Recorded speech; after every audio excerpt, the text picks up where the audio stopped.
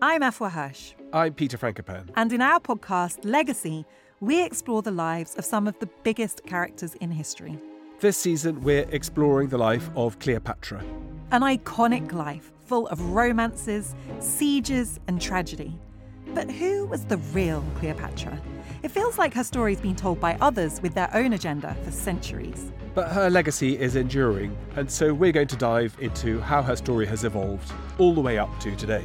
I am so excited to talk about Cleopatra, Peter. Love Cleopatra. She is an icon. She's the most famous woman in antiquity. It's got to be up there with the most famous women of all time. But I think there's a huge gap between how familiar people are with the idea of her compared to what they actually know about her life and character. So for Pyramids, Cleopatra and Cleopatra's Nose, follow Legacy now wherever you get your podcasts. Or you can binge entire seasons early and ad-free on Wondery Plus. Hi everyone, welcome to Dan Snow's History Hit. I'm just sitting in Horse Guards Parade in central London, Whitehall. Horse Guards once the tilt yard for Henry VIII, where he practised jousting. More recently, a parade ground. Then, slightly unglamorously, a car park for civil servants. To my right, I've got the back garden of 10 Downing Street, the Prime Minister's residence. To my left, and the reason that I'm sitting here talking to you now, is the vast Admiralty building, one of the biggest office blocks ever built when it was finished in the 19th century. A huge, huge headquarters for the Royal Navy, the most potent maritime force ever assembled to that point in history. I'm here because I'm filming a TV show for History Hit. You all know that I've started the world's best history channel, History Hit. You go to historyhit.tv to sign up to a subscription. You're going to love it. Very timely last week. We had the English battling the Danes, and then we had the clash of Boudica against the Romans. So, historical resonance for both the two big football matches. So please head over to historyhit.tv to subscribe. But I'm here today making a show which will be out later in the summer, History Hit. And it is actually, coincidentally, a perfect place to introduce this podcast, because this is a podcast about an operation in 1942 that was dreamed up by the planners sitting in that building opposite me now. A massive lunge into the Mediterranean to relieve the island fortress of Malta, which was being besieged by Axis forces. Malta was inconveniently placed. It was stuck between the Italian mainland, between Mussolini's base, and then the Italian Axis armies and air forces and surface vessels in North Africa, in the Tunisian and Libyan coasts. So it was a very easy place for the Axis to apply pressure on what had been a nodal point, a key point of Britain's maritime empire. Things were very rough by 1942. The population faced starvation. And Churchill decided that he would not abandon Malta to its fate. Instead, he would strike deep into the Mediterranean and risk substantial losses in order to bring it salvation. In this podcast, I'm very happy to have Max Hastings back on. So Max Hastings is probably the best-selling military historian in Britain. He has just written a new book on Operation Pedestal, which is the name given to that Mediterranean operation. He is always very generous with his time. It's always great to have him on the podcast. And previous episodes, he's talked about Vietnam, dam busters, and just his experiences as a war correspondent. So please go back through our archive and have a look at those. But in the meantime, everyone, please enjoy this episode with Sir Max Hastings, and don't forget to go and subscribe to historyhit.tv. You'll love it.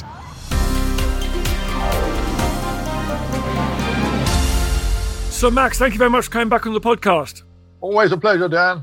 Well, this time it's a great pleasure for me because you're getting your feet wet. You're talking about the Navy in this one, finally.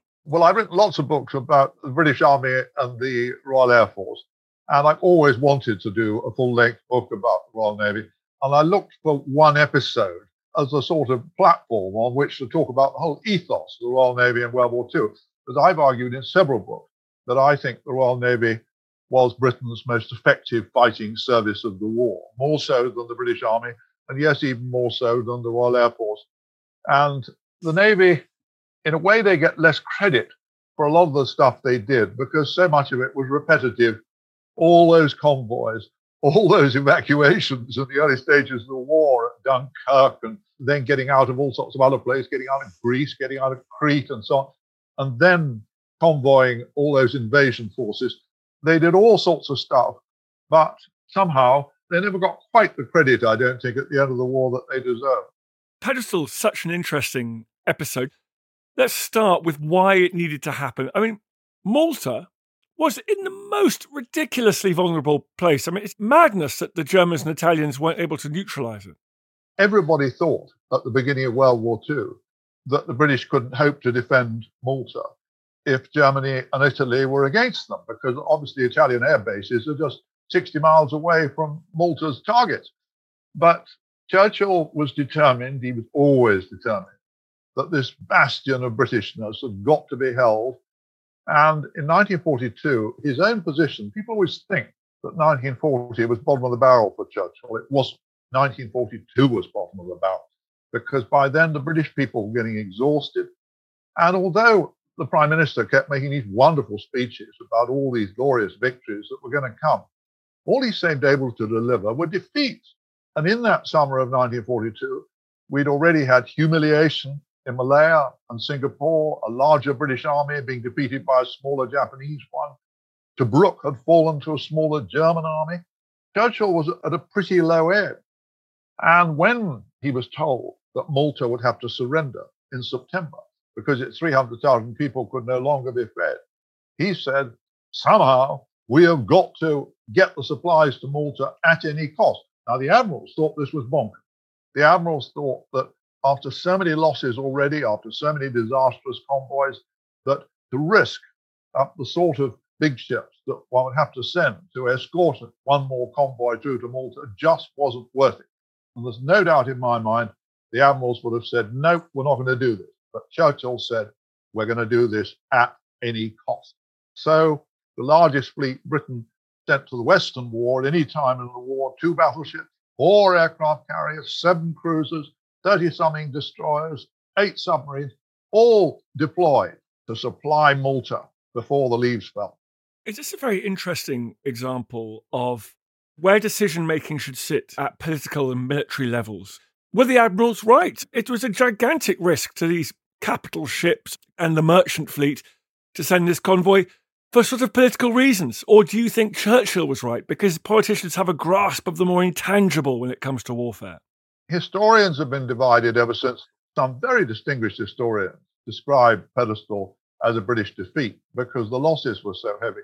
I don't agree. I think Churchill was right. What I was trying to do with all my books is to close my eyes to the 21st century and try and remember how things were then in August 1942.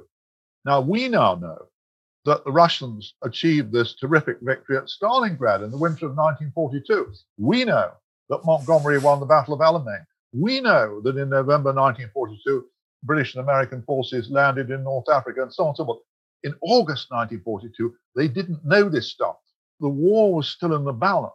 That at that time, all everybody could see was there was a good chance that the forces of evil, Germany and Italy, might well prevail. And so it was in that situation that Churchill felt it was vital to demonstrate to the world that Britain had the will to fight. Because you've got to remember, the Americans, for example, were beginning to think we were pretty pathetic. American opinion polls, who did American people think were trying hardest to win the war? Well, of course, they said mostly Americans. But after the Americans, they said the Chinese. And after the Chinese, they said the Russians. And the British came nowhere because of all these defeats. Stalin mocked Churchill. He said, your navy runs away because of the disaster to convoy PQ-17. So Churchill felt that Britain had everything to prove, both about its willingness to prevail, but also about its willingness to suffer. So he was much less frightened of losses than the admirals were. It was this astonishing assemblage of ships, the kind of carrier group that many people think were only seen in the Pacific War. Well, to send 4 aircraft carriers, and at the beginning, when they set out across the Atlantic, there were 5 British aircraft carriers, and Britain only owned 7 carriers at that point, that we'd already lost 4 in the course of the war. And these carriers were absolutely vital to carrying on the war. So all the admirals could see was that if things went disastrously wrong, you could lose most of Britain's remaining carrier force. But the only way they had a hope, they knew, of getting to Malta was if they sent these carriers with the fighters on board to defend them against Axis air attack, because the Axis had more than 600 aircraft, fighters, torpedo bombers, high-level bombers at bases all around the Mediterranean. And sometimes when fleets put to sea, nobody was sure whether there was going to be a battle. When Pedestal put to sea, they knew there was going to be an almighty battle. They knew that Axis German and Italian submarines were going to be there. They knew all these aircraft were going to attack. They thought that the Italian surface fleet might well come out and attack. So they had to send a force capable of taking on all this. But the price of sending all this stuff was all this stuff in the Admiral's eyes. And the Admirals, I don't doubt if any of them slept at night. All the time, Pedestal was at sea thinking about just how bad things could be. And of course, on their second day in the Mediterranean, the first day, nothing happened. And some of the young men on the ships, this beautiful August weather in the Mediterranean, they began to think maybe this is going to be a sunshine cruise. The second morning, they're watching one of the carriers flying off Spitfires that are flying straight through to Malta to reinforce Malta. And while they're watching all these nice Spitfires taking off from one of the carriers, suddenly everybody starts pointing. And another carrier, the carrier Eagle, is slowly starting to tilt to port. And within a couple of minutes, it turns over. It's been hit by 4 torpedoes from a German U-boat. And 8 minutes after that ship was sunk, all that's left is a lot of heads bobbing in the water. And that put the fear of God not only into the admirals, but into every man of that fleet. There were about 20,000 men in that British fleet sailing to Malta. And nearly all of them witnessed, all the ones who were on the upper decks, witnessed this terrifying sight, this huge aircraft carrier just going boom. And from that moment, Admiral Seyfried, who was in command, he knew that some admirals are always remembered, not for their great victories, but for their great defeats. And 3 or 4 months earlier, that the battleship Prince of Wales, the battlecruiser Repulse, had been sunk in about 15 minutes by Japanese torpedo bombers. And Admiral Phillips, who was in command, all everybody was going to remember him for was losing these 2 ships in a morning. Seyfried that day, right, he's lost Eagle. What happens next? Well, you'll tell us what's happened next, I hope, but just quickly remind us, you've got all these naval vessels, but of course, the main event, in a curious way, are the merchant ships they're escorting. Tell me about them. There were 14 of them. There was one tanker, very strong American-built ship, Ohio, with a British crew aboard. But the tanker was vital because if the tanker didn't make it to Malta, there was going to be no more fuel to fuel the fighters to defend the place, to keep all the vital defense equipment going, to fuel the vehicles. So that tanker with 12,000 tons of fuel aboard had to get through come what may. And then you've got these 13 so-called cargo liners with 80,000 tons of cargo aboard. And to me, it's miraculous that they find guys, civilians, of course, to man these ships because everybody knew that the Malta run was one of the most deadly. Everybody knew that these ships, their best speed is about 15 or 16 knots, 20 miles an hour on land, that they know they're going to have half the Italian and German Air Force on top of them. And these guys, especially the guys in the engine room, they never get enough credit. That if you are down by London Bridge and you go on board HMS Belfast, the museum ship cruiser that's still there, and you go down to the engine room there and you think, you're right down below the waterline. You've got 2 inches of steel between you and any torpedo mine that hits you. One of the pilots who was on the deck of Eagle when she turned turtle and went down, and he said one of the lingering memories was as they scramble for their lives to get off that ship as she tipped over, that they hear the screams coming up the ventilators and the terrible shouts from all the poor guys trapped in the engine rooms, of course, most of whom died. So it's not surprising on those merchant ships, blokes, when they got a little bit of sleep, they were wearing their life jackets in their bunks. They had all the lifeboats slung out on the davits, ready to drop immediately, because they knew that statistically, if the ship was hit, they probably got maximum 15 minutes to get off. Of course, you expect warships and the Royal Navy to go where they're sent. But the fact they could find all these merchant seamen to crew those ships for piddling sums of money, they weren't paid much, and to go out there and do this, those were incredibly brave guys. You're listening to Dan Snow's History. I'm talking to Max Hastings about the relief of Malta. More after this. Catastrophic warfare, bloody revolutions, and violent ideological battles. I'm James Rogers, and over on the Warfare Podcast, we're exploring the vast history of ferocious global conflict. We've got the classics. Understandably, when we see it from hindsight, the great revelation in Potsdam was really Stalin saying, yeah, tell me something I don't know. The unexpected. And it was at that moment that he just handed her all these documents that he'd discovered sewn into the cushion of the armchair. And the never-ending. So arguably, every state that has tested nuclear weapons has created some sort of effect to local communities. Subscribe to Warfare from History Hit wherever you get your podcasts. Join us on the front line of military history.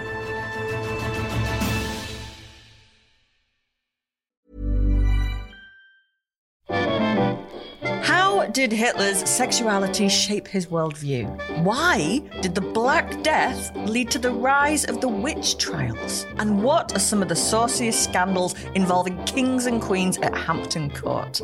I don't know about you, but this is the history I want to hear about. If you do too, then join me, Kate Lister, every Tuesday and Friday to find out the answers to all of these questions and more. Listen to Betwixt the Sheets, the history of sex, scandal and society, wherever you get your podcasts. Brought to you by History Hit. Life is full of awesome what-ifs, and some not so much, like unexpected medical costs. That's why United Healthcare provides Health Protector Guard fixed indemnity insurance plans to supplement your primary plan and help manage out-of-pocket costs. Learn more at uh1.com.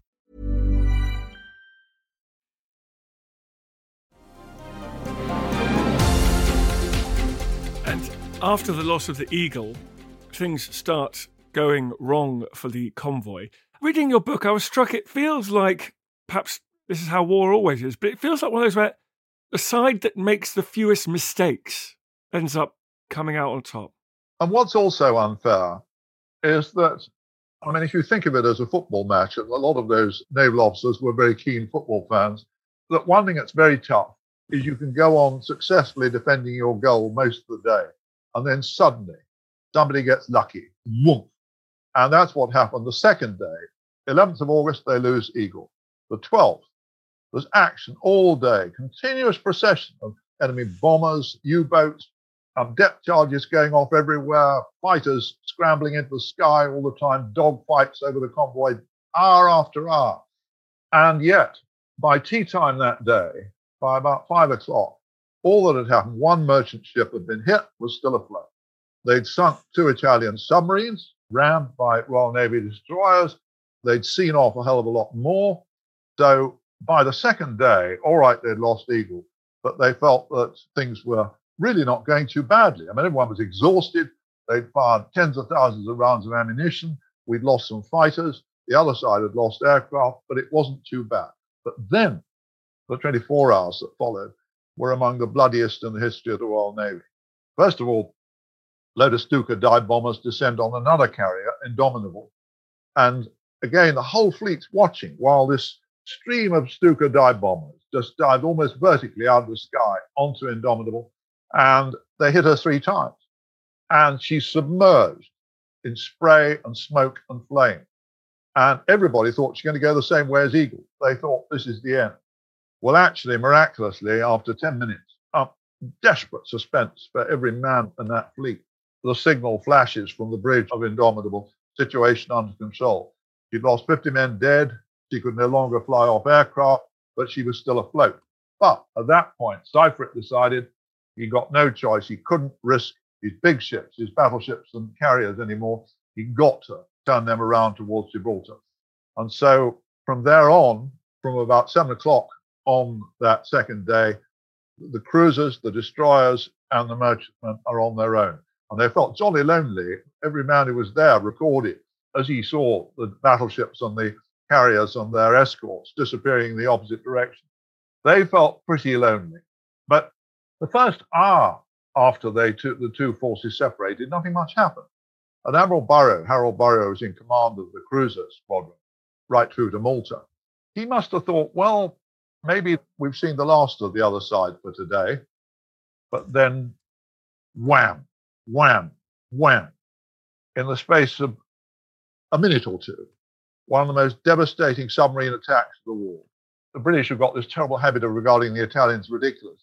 Italians had some very brave seamen, and especially some very brave submarine captains.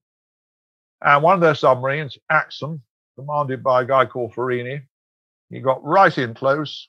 Somehow the ASTIC submarine detectors don't pick him up. One torpedo hits the cruiser Cairo, which has to be sunk. Another torpedo hits Burrow's flagship, Nigeria, which loses 50 people killed. and the admiral has to transfer to a destroyer, and Nigeria just about manages to stagger back to Gibraltar, but that's the end of half of the battle. And the third one hits the vital tanker Ohio. And when they see the flames shooting up in the sky, again, every man in the fleet thinks, well, that's the end of that, a tanker. But incredibly, they managed to get the fires out with a bit of help from all the seawater pouring into the side of the ship. And she was one of the strongest ships of her kind in the world. And she'd been built brilliantly compartmentalized, so that even though, of course, one compartment's gone and all the fuel in it's gone and so on, all the rest are still there. So nobody was more surprised than Dudley Mason, the captain of Ohio, but they're still there. But here is Admiral Burrow thinking, God, a bit more of this and we really are in trouble. But they thought, well, dusk is coming, the end of the day. Not a bit of it. Even as they're getting themselves sorted out after this devastating submarine attack, and perhaps nobody's paying as much attention as they should to the radar, massed enemy air attack. The same again, a torrent of bombs falling down upon them and torpedoes. Ship after ship is hit. 3 merchantmen go to the bottom, have to be sunk. Others are hit. It's a devastating half hour. Well, then darkness falls, and they think, well, perhaps we're going to have a bit of peace now. And by now, Burrow must have been a pretty rattled guy. I mean, like all these, you don't get to be an admiral in the Royal Navy at that period unless you're pretty tough. But as darkness fell, and they're still steaming east towards Malta, and they've got a couple of 100 miles to go, and maybe they're thinking in the hours of darkness they're going to have some peace. But then, massed Italian and German torpedo craft start attacking, and all through the hours that followed, through the hours of dark, these torpedo boats come zooming at 40 or 50 miles an hour out of the darkness, loose their torpedoes, hit and hit and hit. Merchant ships hit, merchant ships sinking, a cruiser so badly hit that it has to be sunk. When dawn comes, the cook on one of the destroyers goes down below to the mess deck, packed with hundreds of survivors from sunken ships. And he says cheerfully, the cook standing there in his apron, he said, well, we don't know whether there's any convoy left after the night. Well, there was a bit of convoy left, but by that morning of the 13th, the British had suffered devastating losses.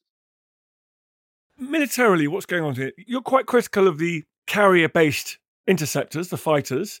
You also point out that the anti-aircraft fire from the ships sounds kind of morale-boosting and lets you think you're doing something, but didn't really do much against enemy air attacks. If it didn't actually shoot down many aircraft, does it at least break up the attacks? The best thing the barrages do, and the fighters, is they break up the enemy attacks. The tragedy for the Royal Navy was they had some good aircraft carriers, but they never really picked the right fighters. And they went into the war with some good aircraft carriers, but very slow, not very effective fighters. For example, on Pedestal, they had some Hurricanes, but not nearly enough of them. And even the Hurricanes, which had been great in the Battle of Britain 2 years earlier, were very slow at getting up to altitude to engage these German Junkers 88 bombers. And again, the pilots, and don't get me wrong, I'm not critical of the fighter pilots of the Fleet Air Arm, were incredibly brave, and they did everything that man could do in fighting off these attacks.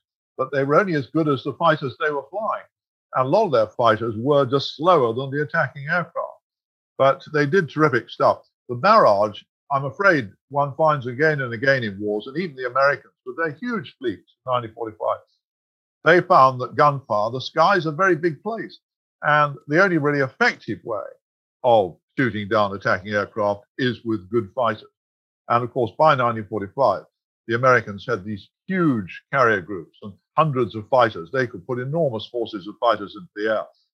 And the British, every single attack on Pedestal, the Fleet Air Arms fighters were heavily outnumbered by the Germans and Italians coming in. So all the time they were struggling against the odds. And I think it's miraculous what they did, but they were right up against it. Let's skip to the end. How many of those vital merchant marine ships got into the Grand Harbour of Malta? 4 of the 13 merchant vessels got into Grand Harbour, Malta, and they delivered 32,000 tons of stores. Another 52,000 tons of stores were at the bottom of the Mediterranean. every single ship, one could write a book about its experiences. But one of the most extraordinary episodes was the tanker Ohio, which was hit again and again. And by the morning of the 13th, it had been hit by air attack so often its engines were stopped. And it had a crashed German aircraft on its foredeck and another crashed Italian aircraft on its stern deck. And the last 2 days, it crept towards Malta with the destroyer lashed to each side. And how they made it, I mean, at a speed of sort of 5 or 6 knots, creeping across the Mediterranean, every minute expecting more submarines or torpedo craft, which miraculously didn't attack. But they had to put up with more and more air attacks. And of course, every man on those ships knew that if the enemy got a direct hit on Ohio, that the chances were that not only would Ohio go up, but the destroyers alongside it to go up too. And there was a sort of madness. I mean, everybody was sleepwalking. They were so exhausted. Some of the gunners on Ohio who were sent aboard from the warships, they found a case of party hats. Some of them were manning their guns dressed in party hats. Some of the others got at the rum, and some blokes so drunk they could hardly stand. And the captain of one of the destroyers, Penn, dealing with all his sleepwalking crews, he brought his gramophone up on the bridge and linked it to the ship's broadcast system. And he played the most cheerful record he got, which is Glenn Miller's Chattanooga Choo Choo. And he played it again and again and again and again. And you can imagine those scenes on those ships. And it was a sort of miracle. They figured out that Ohio was sinking. But the captain of the tanker, Dudley Mason, he said that it was sinking so slowly that if they could just keep her afloat for another 12 hours, with all the pumps going from the destroyers, pumping out water, they could just make it. And they did just make it, so that on the morning of the 15th of August, when everybody had given up on them, and Churchill had been told to expect that Ohio would go to the bottom, they creep into Grand Harbor. And just as the destroyers cast loose, and just as Ohio reached her berth, whoop, she slumps onto the bottom of Grand Harbor, but it doesn't matter anymore because they can offload 85% of her cargo survives, all the aviation spirit, all the rest of it makes it. It was one of the great epics of the Second World War. Ohio is one of the great epics and makes up for some slightly premature abandonments of some of the other vessels on pedestal. Well, you can't expect everybody to be heroes. And the one thing one has to make a wry remark about, there's a very old saying that every soldier, sailor, and airman knows, that the only person who knows what a decoration is worth is the man who won it, or nowadays the woman as well, because sometimes wonderfully deserving people get decorations, and sometimes wonderfully undeserving people get them for political reasons. And that happened on pedestal, that I feel captains and officers on the warships were almost always got the lion's share of the gongs. And the poor devils in the engine rooms who were exposed to most risk and achieved some miracles, especially after the Carrier Indomitable was hit. So they got very few awards.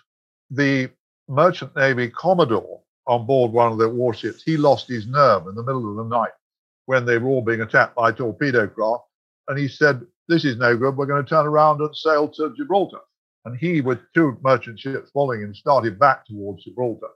And only when a couple of destroyers chased after them and said, "Oh, no, you don't," they made him turn around.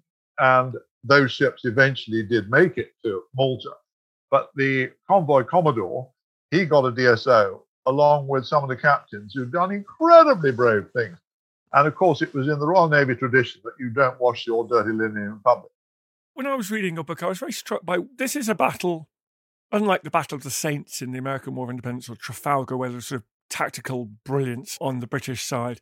This is a battle where the Royal Navy kind of grind out a victory by just being very, very good seamen. You know, you think about the Ohio, you mentioned at dawn when there were cables hanging off the side, they'd taken it under tow 5 times, the tow kept giving way, they lashed destroyers to it.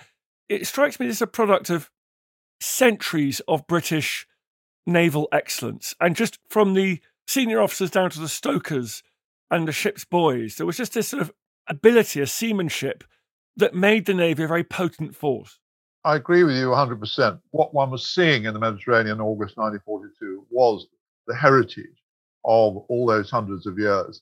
And where you're absolutely right, is that no great tactical genius was called for in the Mediterranean. All you had to do was keep plugging on, despite these terrible losses. But one has to remember that successive previous convoys to Malta had turned back after suffering lesser losses than those that fell on pedestals. But Churchill had given the order. Churchill said, at any cost, this convoy has got to get through. But you think of those guys on those ships, and especially the guys in the engine room, and after you've seen 9 out of 14 of the merchant vessels go to the bottom, 1 or 2 of them blowing up. There was a scene on the morning of the 13th when one of the merchant ships was hit by German bombs and blew up. And because there was a lot of petrol on her deck, the whole sea for about a square mile was just blazing sea. And there were survivors in it. And the Admiral sends a signal to one of the destroyers, Ledbury, and he says, survivors, but don't go into the flames. And Roger Hill, the captain of Ledbury, took absolutely no notice. He just drove his little destroyer straight into the flames with his ratings playing hoses to keep the flames at bay while they dragged as many men as they could out of the water. And everybody watching, just watching in awe of this little destroyer in the midst of this blazing sea. And yes, this is the heritage of 200 years that you know, if you're an officer of the Royal Navy, you know that this is what's expected of you. And the same way, Ledbury's cook, who was the captain of our water polo team, a guy called Charlie Walker, in the middle of all this, he came up on deck and he takes a look at what's going on. And he just takes off his apron and dives into the sea and starts pulling out survivors. These people, yes, this is hundreds of years of the Royal Navy maintaining a great tradition, and they know this is what they're expected to do. And it's marvellous. So let's just finish on Churchill again, if we may. There's so much hagiography around Churchill. There's so much hindsight. There's so many debates raging in the present. But it strikes me one of his great strengths was, as we've talked about, his understanding, his instinctive grasp of how the battlefield and the global political landscape interacted with each other. Churchill understood the business of war better than any of his service chiefs. And he had a sense of the reality. War is about fighting. It was a very good scene I've recorded in the book that in 1941, his private secretary, Doc Caldwell, went in to see Churchill to report that 2 cruisers had been lost in the Mediterranean, the Battle of Crete. And he commiserated with the Prime Minister, said, so sorry, Prime Minister. And Churchill turned on him and he said, what do you think we build the ships for? And he went on to give him a little lecture about how deplorable it was the admirals were always so frightened of losing ships. And Churchill understood you cannot win wars without fighting and dying. And this is an incredibly painful, brutal lesson. But he understood that. And you can't be a wartime prime minister without being a very ruthless man. And of course, he was a very ruthless man. Although at the same time, he had a wonderful compassion at times, especially for the civilian, for the people of Britain and what they were enduring. But he always understood that you could not fight and win a war without enduring painful losses. And although I entirely share that Churchill did have many faults, did make many mistakes, but he remains probably our greatest war leader of all time. So, Max, thank you very much for coming on the podcast. What's the book called? The book is called Operation Pedestal, The Fleet That Battled to Malta in 1942. I found it one of the most thrilling and moving stories I've ever had the opportunity to write. Well, thank you very much for writing it. I feel the hand of history upon our shoulders. All this tradition of ours, our school history, our songs, this part of the history of our country, all were gone and finished. Thanks, folks. You've reached the end of another episode. Hope you're still awake. Appreciate your loyalty, sticking through to the end. If you fancied doing us a favour here at History Hit, I would be incredibly grateful if you would go and wherever you get these pods, give it a little rating, 5 stars or its equivalent. A review would be great. Please head over there and do that. It really does make a huge difference. It's one of the funny things the algorithm loves to take into account. So please head over there and do that. Really, really appreciate it. From BBC Radio 4, Britain's biggest paranormal podcast is going on a road trip. I thought in that moment, oh my God, we've summoned something from this board. This is Uncanny USA. He says, somebody's in the house, and I screamed. Listen to Uncanny USA wherever you get your BBC podcasts, if you dare.